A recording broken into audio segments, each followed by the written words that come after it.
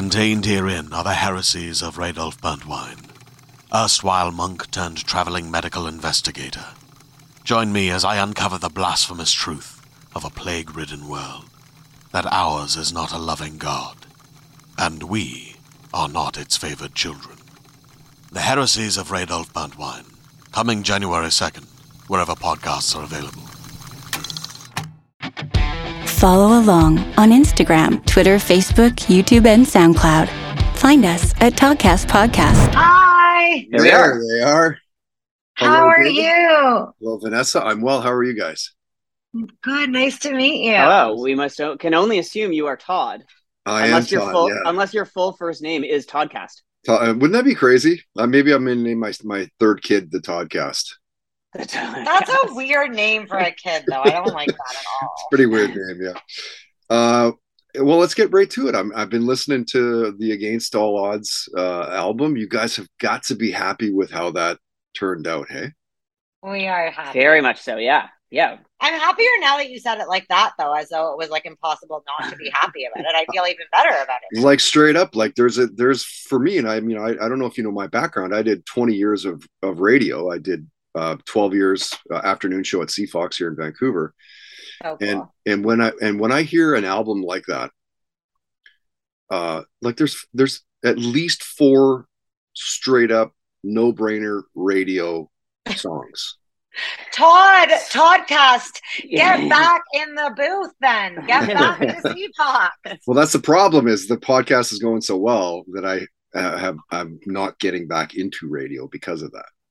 Well, that's cool. Good. A good thing then. Yeah, a couple of years into doing the podcast, I got asked to be one of the instructors at the radio course here at BCIT as well. So I'm kind of, I guess, still, in the industry. But yeah, like, for me, it's like One Pill is a great song.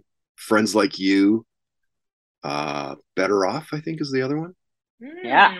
And Belong. Like One Pill, that's a like straight up. That is a no-brainer. If Canadian radio knew anything about anything, that would be all over across the nation. Here it is. I mean, we released that song in January and did our own radio tracking, and I guess it turns out that Canadian radio does not know anything about anything. Well, it's hard though, right? Like talk about how hard that is too. Like to get you want me to talk? Yes, play on radio. It's super hard, isn't it? It's literally insane. It is the most insane thing. But also, I think it's really interesting because most people have no idea. Like, people are like, what are you talking about? Like, why would it be hard? And I'm like, oh, but I feel like you should. I want to hear from your perspective why it's hard. Because, I mean, you were in it, but it is so crazy. But like, well, I know why it's hard. Tell us why. Tell us why from your perspective. There's multiple reasons. Like, the first reason is that, unfortunately, the big companies like Chorus and Bell and all those companies, they all have shareholders, and they need to make sure that they're getting the money to their shareholders and blah, blah, blah. And therefore they have from the high up, they have from, vice president, the presidents, they're all doing radio tests. And if you're not on the top 20, they won't even give you a sniff in the music meetings. Coupled with the fact, if you're not cross Canada touring, so you're not going to Red Deer and Winnipeg and all these other places, they think well, why would we add you if you're not going to be here to support this single? Why would we add you? So you're really at a tough uphill battle. I applaud you for doing what you're doing, and it blows my mind that bands continue to do it.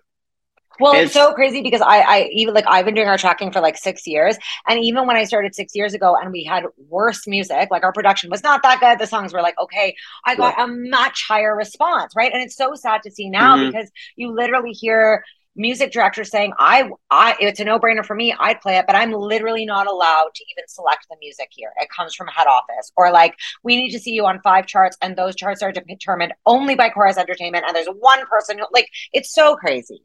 Yeah, it really is. I mean, because you think of a song like Belong, here's it chugs along, fitting in, feeling out of place. And here's something that you know, the majority of people that would hear that song would probably be able to relate to it and get to it. You know what I mean? Like, it truly, from being, you know, I've done radio and podcasting now for almost 3 decades, and it blows my mind that we're at that point, especially, you know, it seems like it's almost getting worse.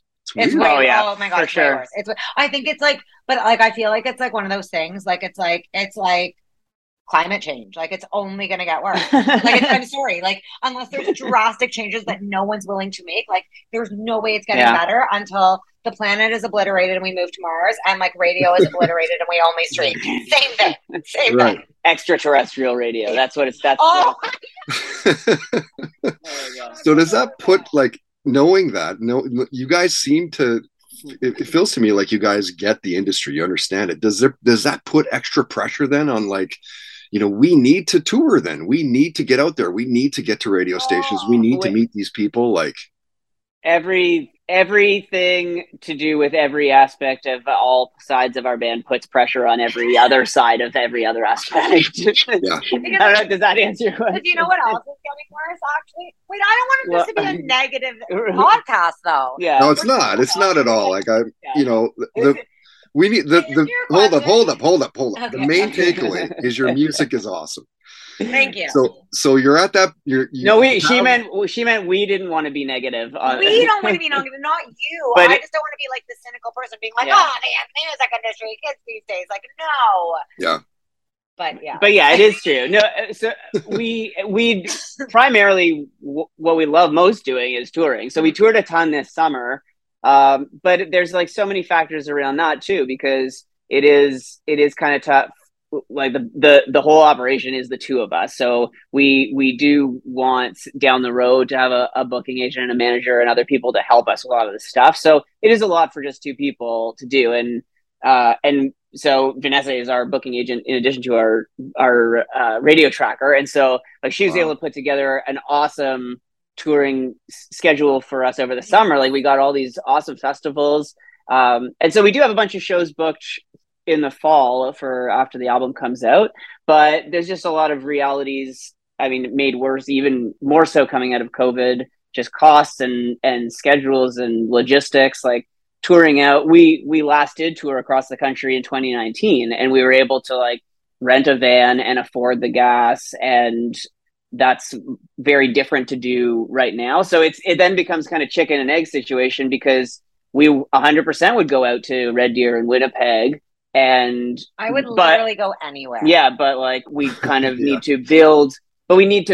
more of a presence in some of those places, so we could use some radio support. And then if they added our song to rotation and we got a bunch of fans out, then it would make sense for us to invest in going all the way out there. But it's hard to get. And like, we understand the realities. Like, maybe we need an angel investor. That would be helpful. Does anyone who listens to your show, are you an angel? Should we go on Dragon's Den or something? I mean, we don't have time for that. Not a bad idea. Did you have to fight, like, for creativity over the pandemic? Like, I know that you released, you know, you're about to release the album, but like, did you have to fight to get it? In what sense? Like, fight ourselves? Yeah, well, I guess just like, you know, I've talked to a lot of musicians that have said, like, straight up, I just didn't have it in me. I didn't have creativity. I didn't feel like writing songs. Like, was it different for you guys, or was it the same? Or like, okay, the way I am, and I think we are, is because we do everything in the band, we're very compartmentalized. So like, we were straight up like, we are booking X time off to write this thing, and when we do it, we can get into the zone. And I actually like kind of found it easier in a way, because I didn't have to do all this stuff. Like, there was no radio tracking, there's no show booking. Like, I could actually for once just focus on the art, which is like my dream. So I don't. But it's up and down within and out of that context. So I think, like, through the year, let's say, there could be times where either of us or both of us are feeling creative or totally absent of ideas. And then there might be some times where you just, like, things open up and you have an inspiration. But then, in those times where we'll set aside, like, we're going to go out of town for a week and we're just going to write as much as we can. even within that, there's definitely stretches of writer's block. Sure. Mm-hmm. And like Wait For It on this album is an example where I remember we were like, during the day we had agreed, okay, I'm going to work on these other demos, you're going to try to write something, and then for a lot of that day you were really frustrated and you felt like total writer's block, and you were like, how am I ever going to write a song again in my life? I'm horrible at this. And then you and then an hour later you had some inspiration, and then you followed, and then an hour later you had a full song that came out of nowhere. So I'm just saying, we weren't like, oh my god, the pandemic has drained us of all creativity. I don't think so, but we are very business minded with it. We were like, we have this time, we're gonna do this with it. Like, but we also have the benefit of being a songwriting partnership, like a team. Yes, I think if like, speaking for myself, if I was just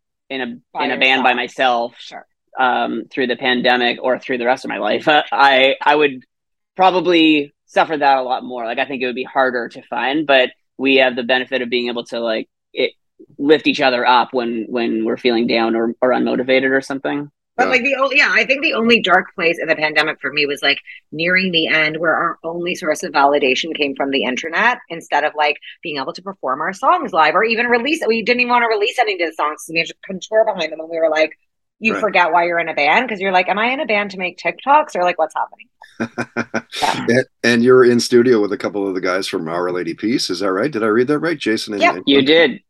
Yep. Yeah. They recorded drums and bass on the whole album. That's amazing. So what do you take away from working with guys like that? Like from that session, what will you take away and use in the future? I think I'll answer just because I was there, because Vanessa was not present for the session, but just being there, I've always, through whoever we've worked with in the past, like producers, I've always been trying to take in as much as I can and learn as much about the production process. But I think I, and then also the two of us, like, very common among creative people is imposter syndrome. And so it's easy to, even if you have the skills, or just because maybe you're not as experienced as someone like that, doesn't mean that you don't belong in the studio, but it's often easy to feel like that's the case maybe.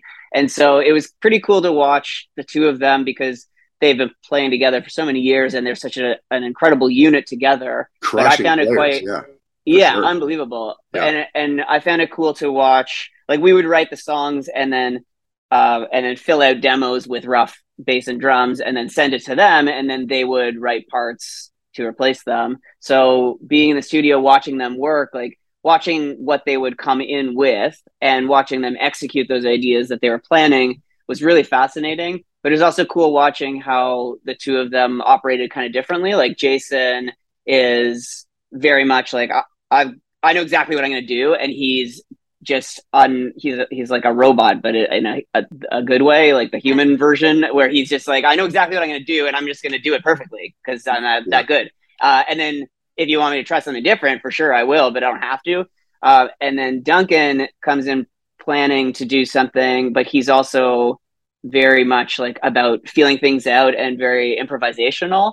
And he's also not afraid to take a chance or to make a mistake. And so it was really interesting seeing, I learned a lot just watching both of them, like watching those two different approaches and seeing how there's not just one way to be a professional musician. Yeah, everyone can go at it their own way, and everyone can bring something different. And so it was just such an honor. It was an honor to like watch them work, and it's such an honor for them to have laid the foundation for this album. Yeah, that's incredible. What a cool experience, right? Yeah. I read that. I was like, man, that's awesome. I'm curious, like, so what was the music in each of your houses as kids growing up? Like, and how influential was that for you to be on the path you're on right now? Okay, I don't think anyone's ever asked me that. And guys, like, I don't think there was music. Like, I don't think, no, I'm like, honestly, like, I do not have a single childhood memory where there was like music playing. Like, what, like, like your parents just weren't into music? I don't think so. Wow. Were yours? My parents, but they're very old school. Like, they would be listening to like the golden oldies or like Elvis or like my mom, obviously big Celine Dion fan. And then a lot of like show tunes, like they're big into musicals. Oh, wow. So like all the Andrew Lloyd Webber. That makes so much sense. I guess so. Oh my God, he often writes songs and I'm like, yeah, that would be cool if it was in a musical. Like we're not writing that. I guess so. David. That's a good point. Yeah, so I wasn't really into music as a kid. My big sister was really into U2, and so I think that inspired me to get into U2. So they were probably my first big like love of a band. But yeah, I think neither of us really got into music until later in life. Like I think the average story of like how a band started or something is like young kids in high school buy some crappy guitars and whatever. But yeah, like I think we both came into actually the concept of making music much later in life. I mean, I actually no, I'm not going to tell that story, but I loved music. Like you're big into pop. Like you were much more. When I was like a kid, I had like membership cards to radio stations like 1050 Chum. I still remember all oldies all the time. Like I would call in and request songs like for the oldies. Like I used to. I won like every radio contest. Like I went to free movies every week because like I was really into radio, which fuck the irony. Oh my God, I'm now getting really upset. I supported radio like my entire life. Like, this is what I'm actually like, wow. You know what? In one of those boxes over there, my memory boxes, I bet you I have like AM 640 card. Okay. A lot's going to go down after this. Wow. I'll tell you that right now. Anyways. What was did that answer your question? Yeah. What was your first concerts? NSYNC.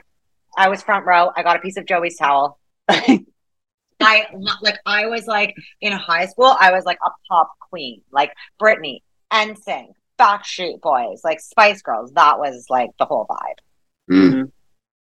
I think the first real concert that I went to was Cake. What? Cake? Yeah. Wow. Oh. Yeah. That's so random, isn't it? They were great. I mean, I really like that. I really liked Cake. They were, well, yeah. What happened to that? think actually the first, I think the real answer is still around. That's yeah, kind of.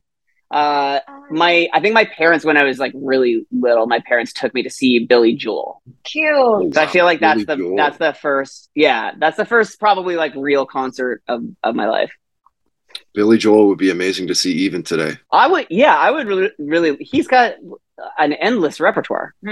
Yeah, amazing. And Cake, here's a band that like, you know, is there another band that sounds like Cake? The answer is no.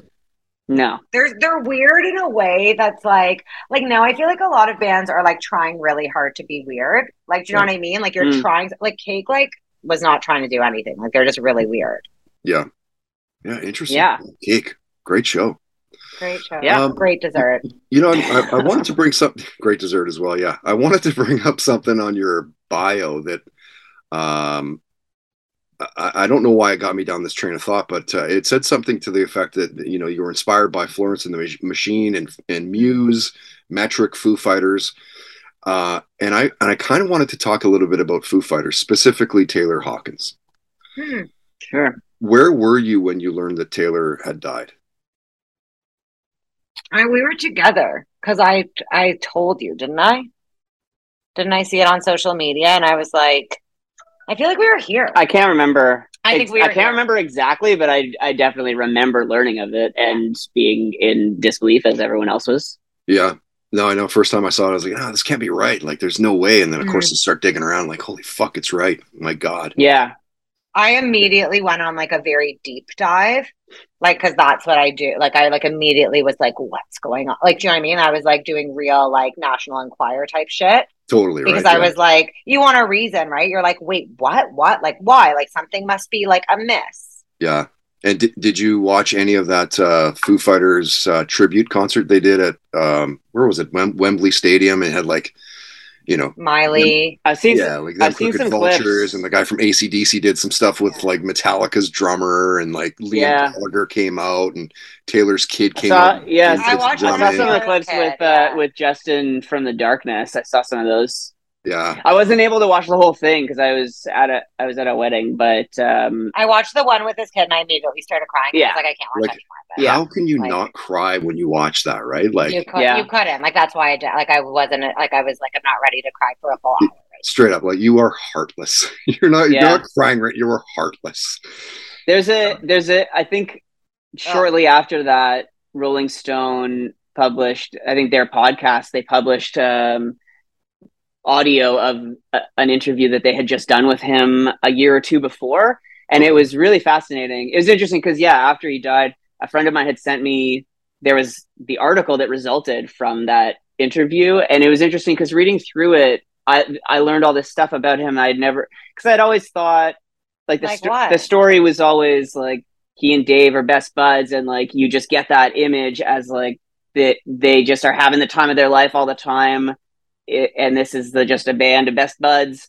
But in this interview, I had no clue the kind of anxiety that Taylor had just in general. Like he had extreme stage fright. And then I think that was leading to a lot of like the way that he was pushing himself physically and also some medications that he was on. But it's crazy to learn that an artist of that skill level could have stage fright. You're blowing my mind. Like what? The guy did 3 hours a night, man.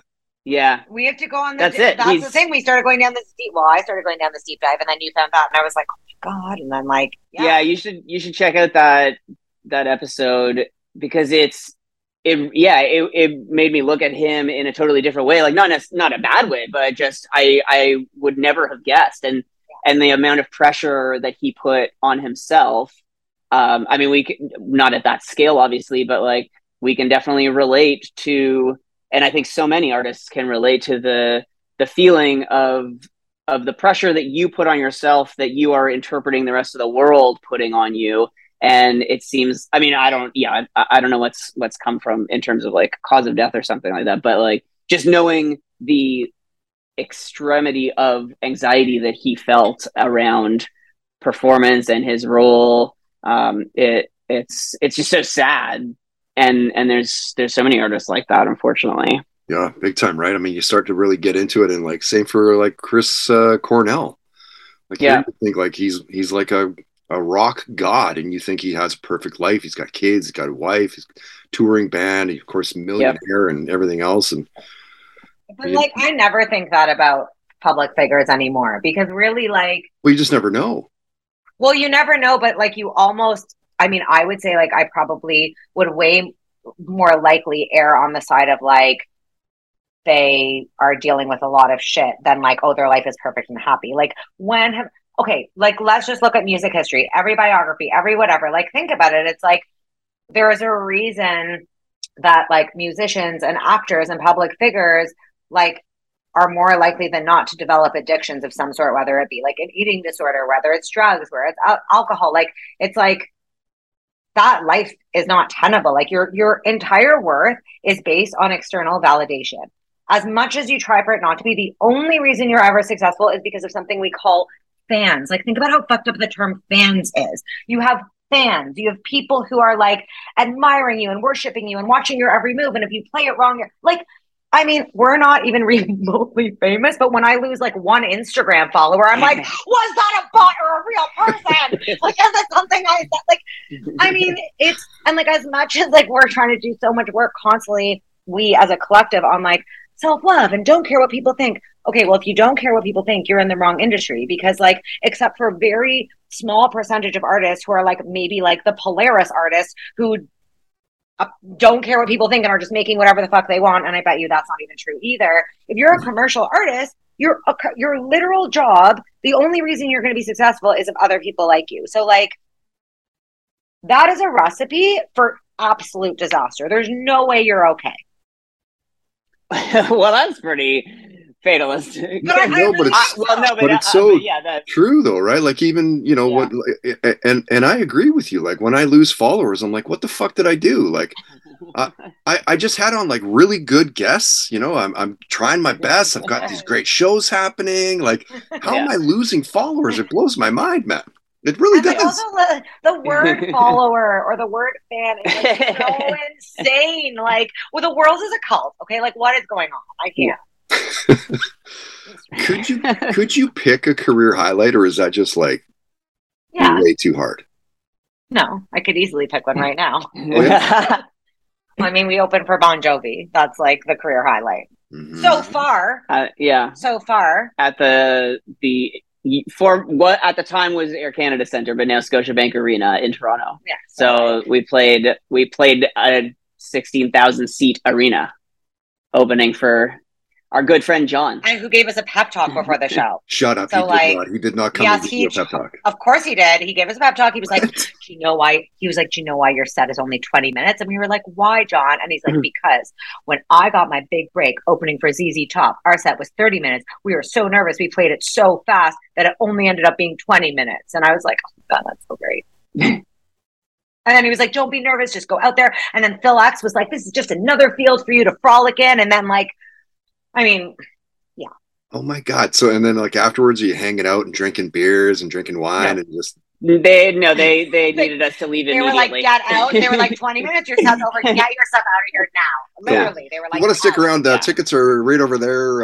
Yeah. We did get tickets. They gave us tickets up in the nosebleeds. Yeah, up in the nosebleeds. But it was awesome. We did get to hit craft services in the afternoon for dinner. Oh my God, it was insane. They set up a full restaurant in the Scotiabank Arena with like any food you could want. Basically, there's like a smoothie station. Like it was like wild. That's probably the most diva moment I had, which is that because I try to eat at least 3 hours prior to a show so that I'm not like burping up my dinner while I'm running around on stage. So they're really nice to the opening band, and they I mean, it was really cool. The whole crew, like the entire experience. They do this. And I think they still do. They do this. Have 3 minutes. Okay. They do this in every city that they go to. They get a local band to open for them. Did you know that? No. Bon Jovi, because he's like, I'm famous. I don't need an opener to sell tickets. They break a local act in every city they go to. They get a local band to open. He's been doing it for years. Yeah. That's crazy. And they don't treat you. I mean, they want you to get out of there right after, but I mean, they've probably got a lot of liabilities to figure out. So, but they don't treat you like you're some like bums. Like they were really nice to us, and like we got a dressing room soundtrack. And a full, yeah. So we got to like really have the experience. But so they had a pretty strict schedule. So they're like, okay, from like this time to this time, like an hour before your show, you guys can go eat dinner. So then we had to get our friend who we had hired to be our tour manager for the night to like ask their contact if they could make an exception so that I could go a few hours earlier to eat with the crew. So that's like the most diva moment that I've had. That is definitely not the most diva moment. I mean, okay, well, anyway. Oh, look at the time. We don't have time. By the way, we have to take a selfie before this ends. Our last interviewer just hung up on us. No. Okay, well, not in a mean way. She was just like, bye. You don't have no, she knew that we had to go to another interview. You do a fake goodbye. You're like, it's so nice trying to keep good night sunrise. And then we're like, you know what I mean? Right. We take the picture, but she like really like just popped off. Right. Okay, yes. Okay. Well, yeah, we do unfortunately have another interview in a couple minutes. Yeah. But, I was going to wrap it up. Yeah, in fact, I was going to say thank you so much for, because I know I only had 20, so I'm like way past what I was given. Talking to you. I would keep talking to you if we didn't have to go. Yeah, we can do a round 2 if you like. Round 2 sounds great. So you're easy to find online.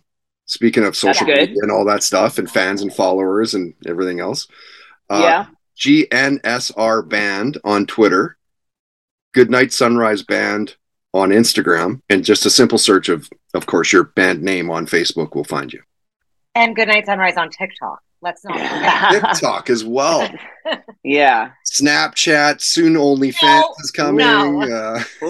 Yeah, you look, hey, I mean, if we... You can find David on Tinder. If we can't... Swipe right, swipe right. Hey, I mean, if we keep having this much difficulty cracking into radio, we're just going to have to expand all of our horizons. So head down, keep grinding. Love your stuff. Swipe right on Goodnight Sunrise. Thank you. No, truthfully, thank you very much for the kind words about the album. We definitely appreciate it. And yeah, we like work so hard, and it for all the talk about feeling pressure about of having to do something or be something or whatever. Like we definitely made the album that we wanted to make, Yes, and we didn't take in we recorded what we wanted to and what we thought would sound good to us and what we enjoyed. So we're glad to hear that it hits you in the right way. Odds. A very fitting title in the time of COVID and the pandemic. So absolutely. I will throw this around a ton. I'll make sure a lot of people listen to this podcast, and I guess we'll see you online. Thanks again for jumping on. Sounds good. Thank you, Todd. The Toddcast Podcast on toddhancock.ca. Hi, my name is Jenny Owen Youngs. And I am Kristen Russo. And together, we run Buffering, a Rewatch Adventure, a family of podcasts moving through our favorite 90s genre television. If you're a fan of Buffy the Vampire Slayer, well, great news for you. Our very first podcast adventure took us through all 7 seasons of the series. We covered it spoiler-free, episode by episode. For those of you who want to start the show for the first time, you can find that podcast pretty easily. It's called Buffering the Vampire Slayer. Inside that podcast, you'll also find an original song that pairs with each glorious episode of Buffy, and original character jingles for so many of our Buffy favorites. Buffering has been praised in places like Time, Esquire, Paste Magazine, and the New York Times, and we've chatted with dozens of cast members, writers, directors, and fans along the way. Come hang out and rewatch some of your favorite television with us and a wonderful community of listeners. Learn more at bufferingcast.com or find us on socials at bufferingcast.